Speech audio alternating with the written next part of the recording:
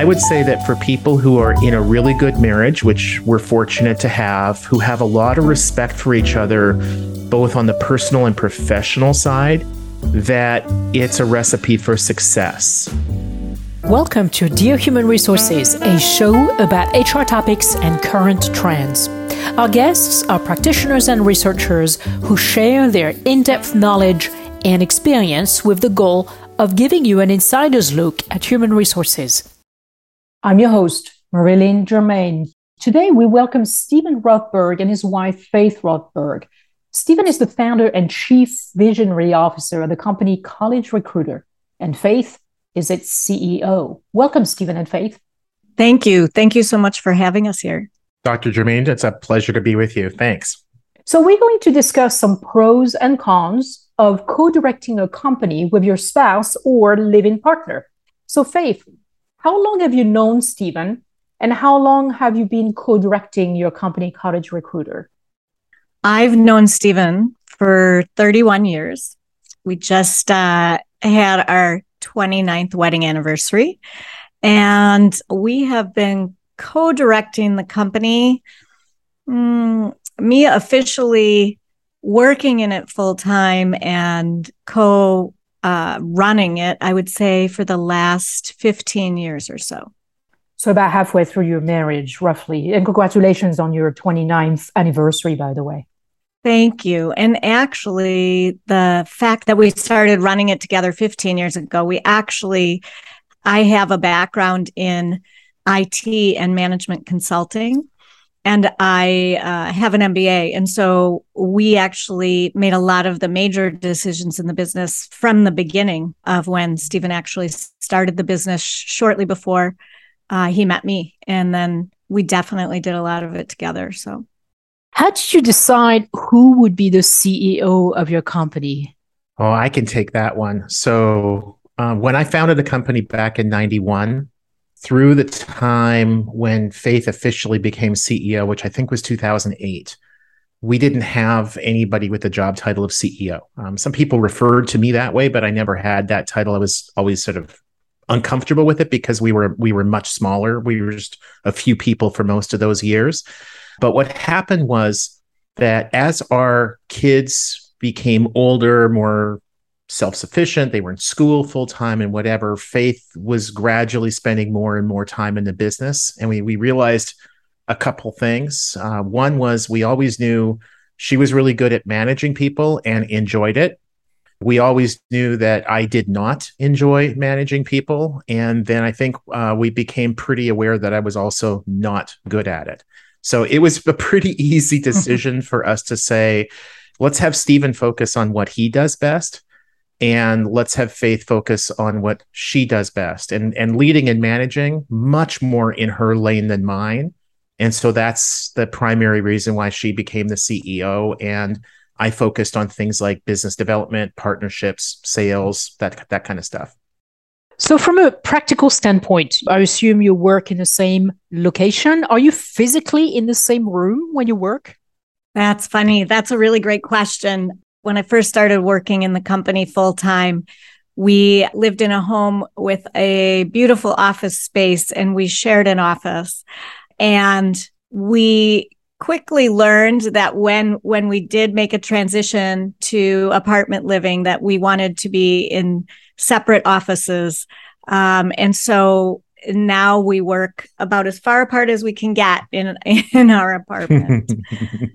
Do you ever think that you see too much of each other? I mean, you literally cannot escape each other, especially in an apartment. Yeah, I think, the biggest thing for Stephen and myself is actually when we are in our offices, during a lot of the day, we don't see each other. When we worked in the same office, it was quite frustrating sometimes because Stephen did do sales and business development. So he was on the phone a lot. So sometimes it was hard to concentrate. Sometimes with his very strong, deep voice, it was hard to focus and loud. But now I feel like we have enough space that we stay apart most of the day and really only end up seeing each other in the morning and in the evening. And we actually really like each other. So in some ways, we do spend a lot of time together, but we seem to make room for each other for our own space as well. Now, I'd like to have Stephen's take on this. So I have to be careful, right? I have to be careful to say the right thing. What Faith said is absolutely true. And when we shared an office, she's absolutely right. I would be on calls and Zoom and stuff a lot more than she would be. So she would have to be careful to be quiet. And when I was talking and she could only hear my side of the conversation, it's really, really difficult to concentrate. So there were loads of times where I'd be on a call, she'd grab her laptop and she'd go to the living room, like all the different floor in our house and all the way across it, so that she wouldn't be interrupted by my loud talking. She does something that I don't do. I have lots of faults, but not this one, where she will sometimes talk to herself when she's working. She'll kind of like vocalize out loud. And so I was continually thinking, it's like, is she talking to me? I better pay attention. She's my wife and she's our CEO. I better to pay attention. So getting separate offices, but in the same home and so far apart from each other, just the floor plan is relatively large that I literally cannot see or hear her, or vice versa. That really helped. It helped her become a lot more productive. It helped me become a lot more productive. We typically will work almost shoulder to shoulder, laptops, coffee, on the coffee table, maybe with the morning news on almost every day. That goes for usually an hour to 2 hours. Then we kind of gravitate to our own offices, and then we'll kind of circle back 4:30, 5:30 in the afternoon, kind of getting dinner ready and for the evening. So we are definitely with each other a lot more than most spouses, but it has worked a lot better for us to have separate offices. So what would you say the pros of co-directing a company with your spouse or intimate partner are? I think that really depends upon your spouse or partner. And I'm not just saying this because she's on the podcast or would be listening to it later, but it's very easy to work with somebody like Faith, whether she would be reporting to me, which for her sake is a good thing she doesn't, or working side by side, shoulder to shoulder, or if I were reporting to her, anything. She's very patient, very even keeled, has a good sense of humor, and lets things kind of slide off. I would say that for people who are in a really good marriage, which we're fortunate to have, who have a lot of respect for each other, both on the personal and professional side, that it's a recipe for success. But I think if you've got marital discord, or you've got one spouse who really doesn't respect the other one professionally, then I think you're setting yourself up for failure. And if we had either one of those, then I think that any kind of problems that we would have in the marriage would just be exacerbated by problems in the business, because they do intertwine. I mean, if I make a mistake at work, let's be honest, it's not going to be kept in the workplace. We live and work together. It's going to spill over. That's right. And that's exactly what it's called, a spillover effect, where things from home, we take them to work, and things from work, we take them to our home. So that makes sense, Stephen. Now, Faith, what do you think the cons of working together? Uh-oh. So thank you, Stephen, for those kind words. No, we are very fortunate that we have a very strong marriage as a partnership, and it works well in business and in life. But I would say the cons are really some of what Stephen mentioned, which is, and what you guys were just mentioning, with bringing work into personal life and personal life into work life. The lines are very blurry, and at times we've had to, make a conscious decision to separate it more, especially when we had young children and there was a lot of personal family stuff going on at the same time as a lot of stressful work issues. And I think that's probably the biggest con. And you feel like everything sometimes is in one basket.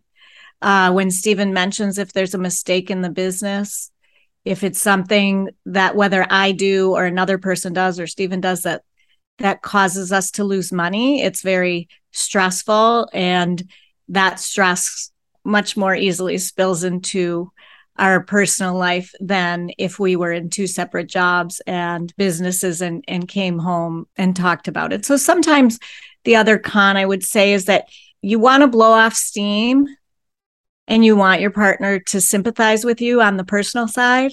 But sometimes because we're talking business, that piece is hard.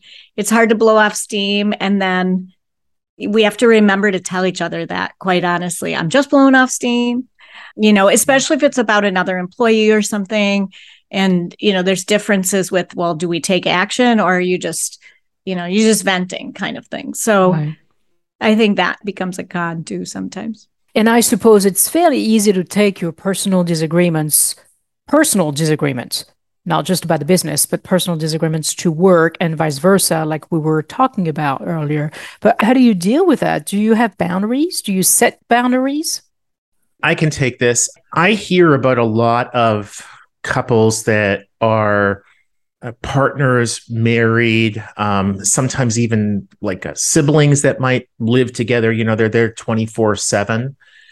Or roommates, whatever, but people who are kind of with each other 24/7. And they talk about a bright line at 5:00, all work discussions end and they don't start again until 8 a.m. the next day. That's never been what we've done. I don't think that's realistic for the two of us. And part of that is that mostly we love what we do. I mean, we certainly have bad hours and we'll have bad days, and we've had bad weeks and bad months at work where things are going bad, just struggles, might lose a customer. There might be a decision we've made that has created a problem, but we've never tried to pretend that our work and home lives are separate and distinct. They're not, at least for us. So it also then doesn't force us into this box of, hey, Faith, it's 5:01 p.m., workplace ceases, and now we only talk about what's on Netflix. It just doesn't happen that way. We certainly talk more personal in the evenings and weekends, and we talk more about work during the day, but there's not this bright line in between them. I do think it's very easy to take personal disagreements from the home into the work and vice versa. And one of the things that truly has been fortunate in our relationship is that we've had very few arguments. I mean, over 31 years, we certainly will have disagreements. We'll certainly have different ways of looking at things.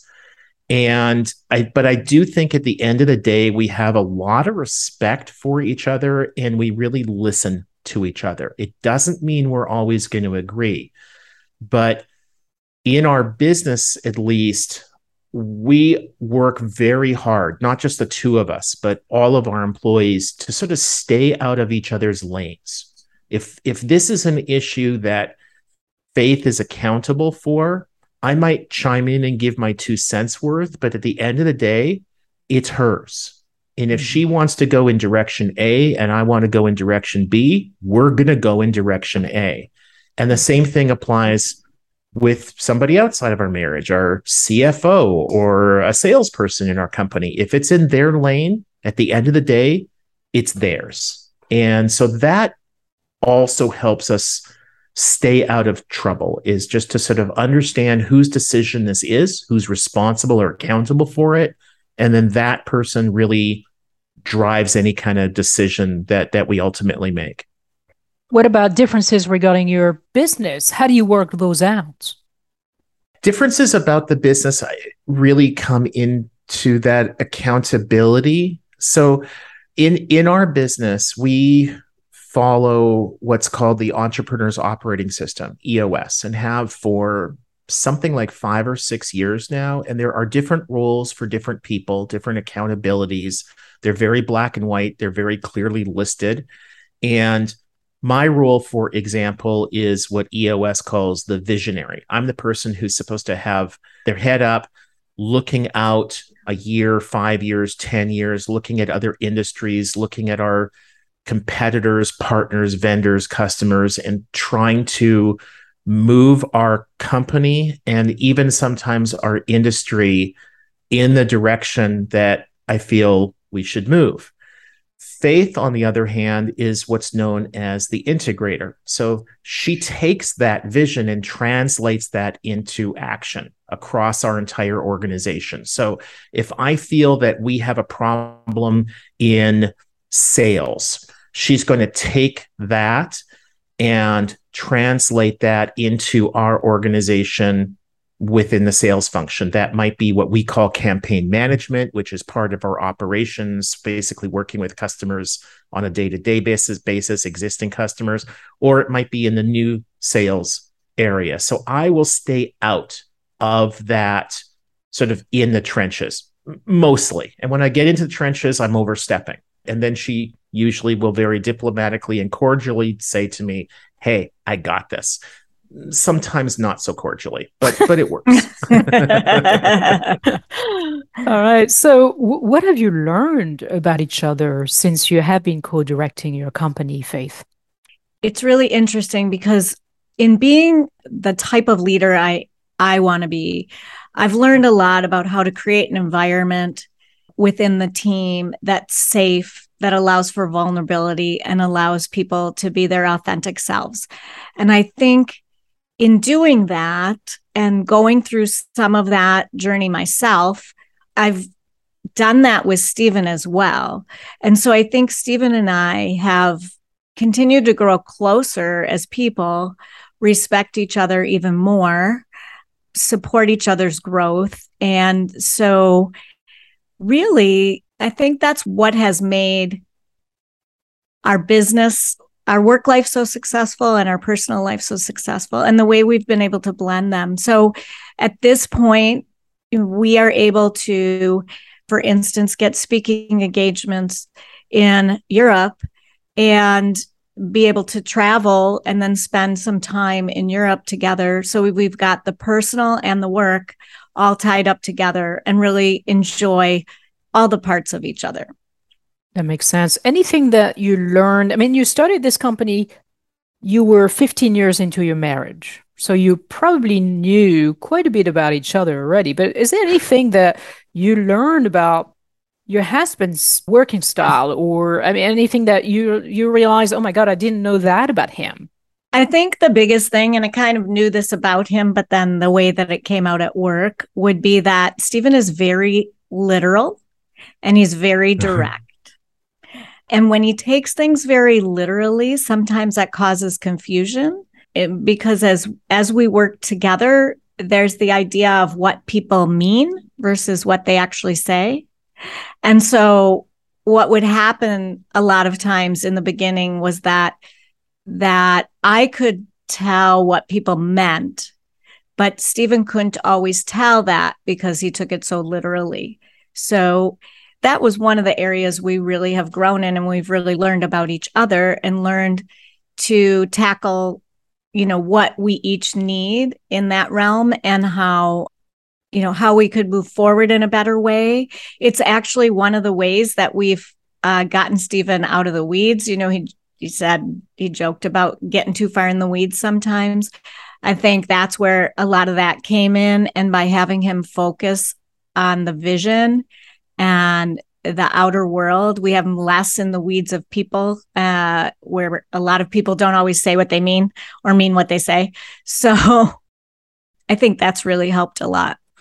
And also, just for clarification, so I actually founded the business in the fall of 1991, and Faith and I met in the spring of 92. So I founded it before she or I knew that the other existed, and then I was basically leading the company for the first 15 or so years. I see. So can you share some best practices for intimate partners who are considering co-directing a company? As weird as this sounds, I would say that it's not a good idea for most partners. because I don't think that most partners can both live and work together successfully at the same time. They can live together well or work together well, but very, very few can both live and work together. I've seen a number of friends and acquaintances that are couples where, say, the husband runs the business and the wife does the bookkeeping or something like that, and they tend not to work well. My own parents did that for years. My mom basically was like an administrative assistant and to my father. And, if there was a problem at work, it would spill over into the home. And because her role at work was very much subordinate to him, he was definitely the boss. He ran the company. All the employees reported to him, including my mom. That sometimes that ended up kind of translating over into the home too. And, she would set him straight. It's like, no, you're not in charge of X, Y, or Z. We're having this for dinner. I don't care that you told me at work that this is what's going to happen. When we're in home, this is what's going to happen.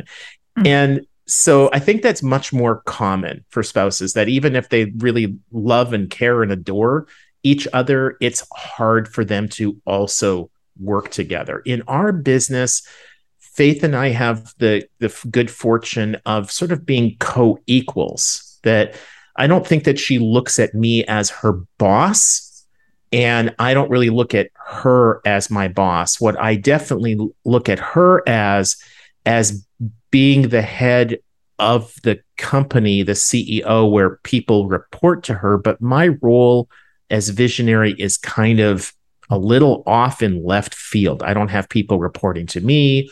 I don't report to people. And so that's made it easier. I do think that for couples that are looking to be in a business together, whether they're going to start a business together or do what Faith and I did, where one of the couples joined the business, that this kind of a structure, I think, works well if they have the right attributes.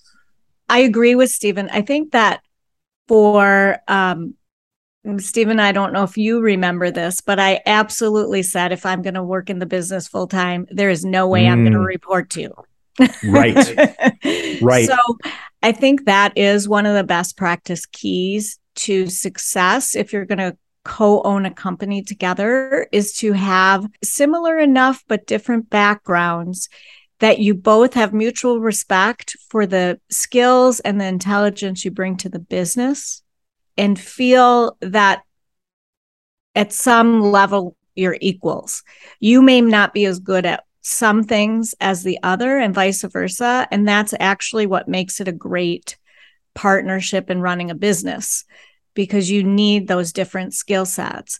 But if you can respect the other person's way of thinking and way of doing things and what they're really good at, you realize they're better at those things than you are, and vice versa, then you've got a recipe for success. Stephen and I really have sort of a yin yang in the way that we have not only our personalities, where he's correct, I'm very even keeled, and he can get more passionate or intense, I would say.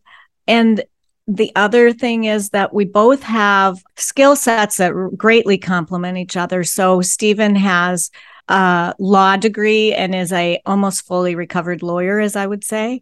And I have an MBA and an IT background. So it really made a lot of sense when we looked at where the business was going, and it became an internet website that my skills were very complementary to Stephen's.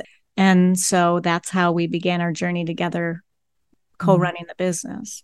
If I can add something, I think another scenario that I've seen occasionally work is where one of the couples, one of the two people is truly absolutely fine with being subservient in the work relationship.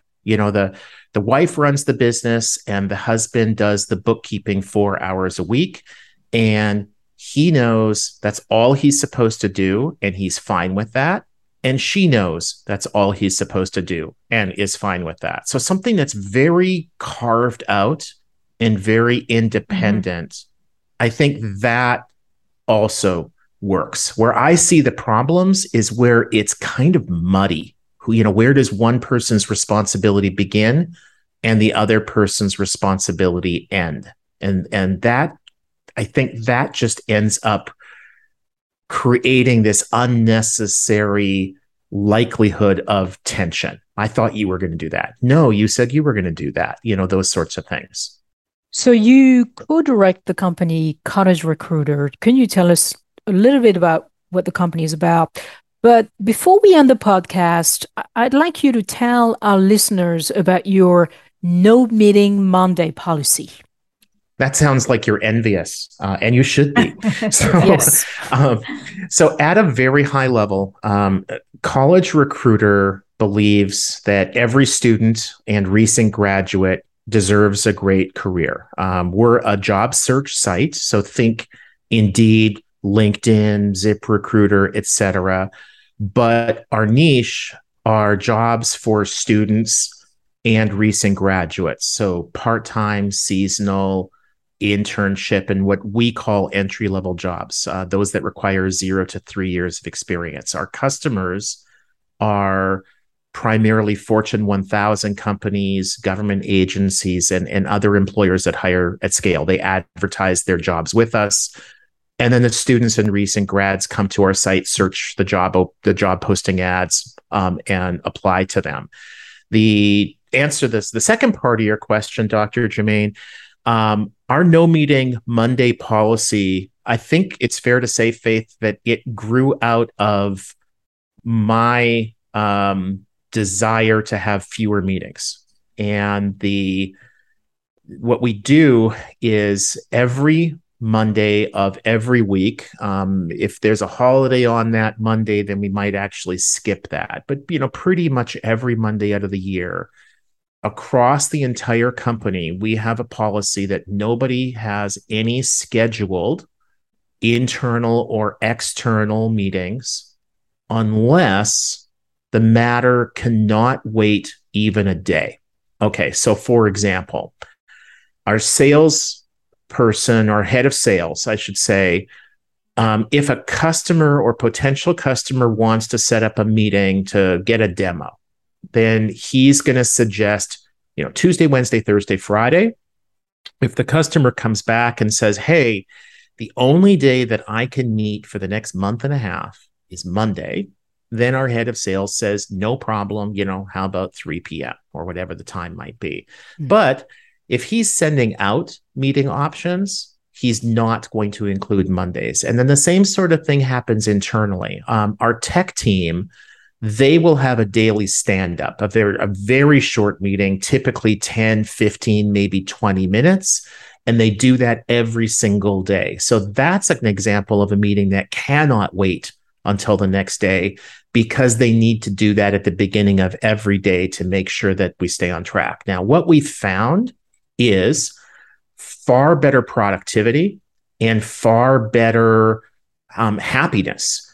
Well, on Saturdays and Sundays, what I hear from friends and family, especially those with the kinds of jobs that you just can't turn off when you go home, like being a professor, being a lawyer, professional kinds of what some might call white collar jobs. Mm-hmm.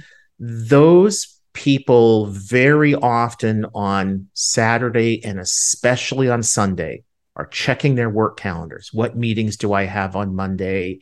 Do I have a big assignment done? I better work a few hours over the weekend so that I can have this ready for my boss on Monday, that kind of stuff. And so you end up as an employer essentially stealing time from your employees because they really shouldn't be working on the weekends. That should be their leisure time to recharge and refresh. Because they know that the entire day on Monday should be available to them to get more strategic issues dealt with, They can come in without that stress, without having to work on the weekend, and it starts their week off really well. By the time they get to Tuesday, all that stuff that sort of has to happen this week, it's almost all already happened.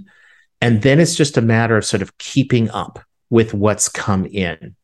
I see other organizations doing this on Fridays so that you end the week well, and then you can go into the weekend with an empty inbox and feeling like everything I needed to get done, I've already accomplished. I take it a step further. I also have what I call a strategy hour. It's the last typically hour of the day, usually 4 to 5 p.m., where I don't schedule meetings there unless they're just absolutely necessary. And that then allows me to leave at the end of the day without feeling torn. Like, oh, I'm right in the middle of this email. I'm right in this middle of this spreadsheet. I can focus on it, get it done, and then walk away from my desk at the end of the day and, hopefully make Faith a nice dinner. This was fantastic. Thank you, Faith and Stephen, for your insights and your delicate and rather harmonious dance around the topic of co-directing a company with your spouse. Thank you, Dr. Germain. It was very nice and fun to talk to you about it. And thank you as well. And if anybody wants to ask questions about us, the company or EOS, which I mentioned earlier, shoot me an email, stephen@collegerecruiter.com. Support for this show comes from Western Carolina University, a campus of the University of North Carolina system, with the technical assistance of Kelly Minnis.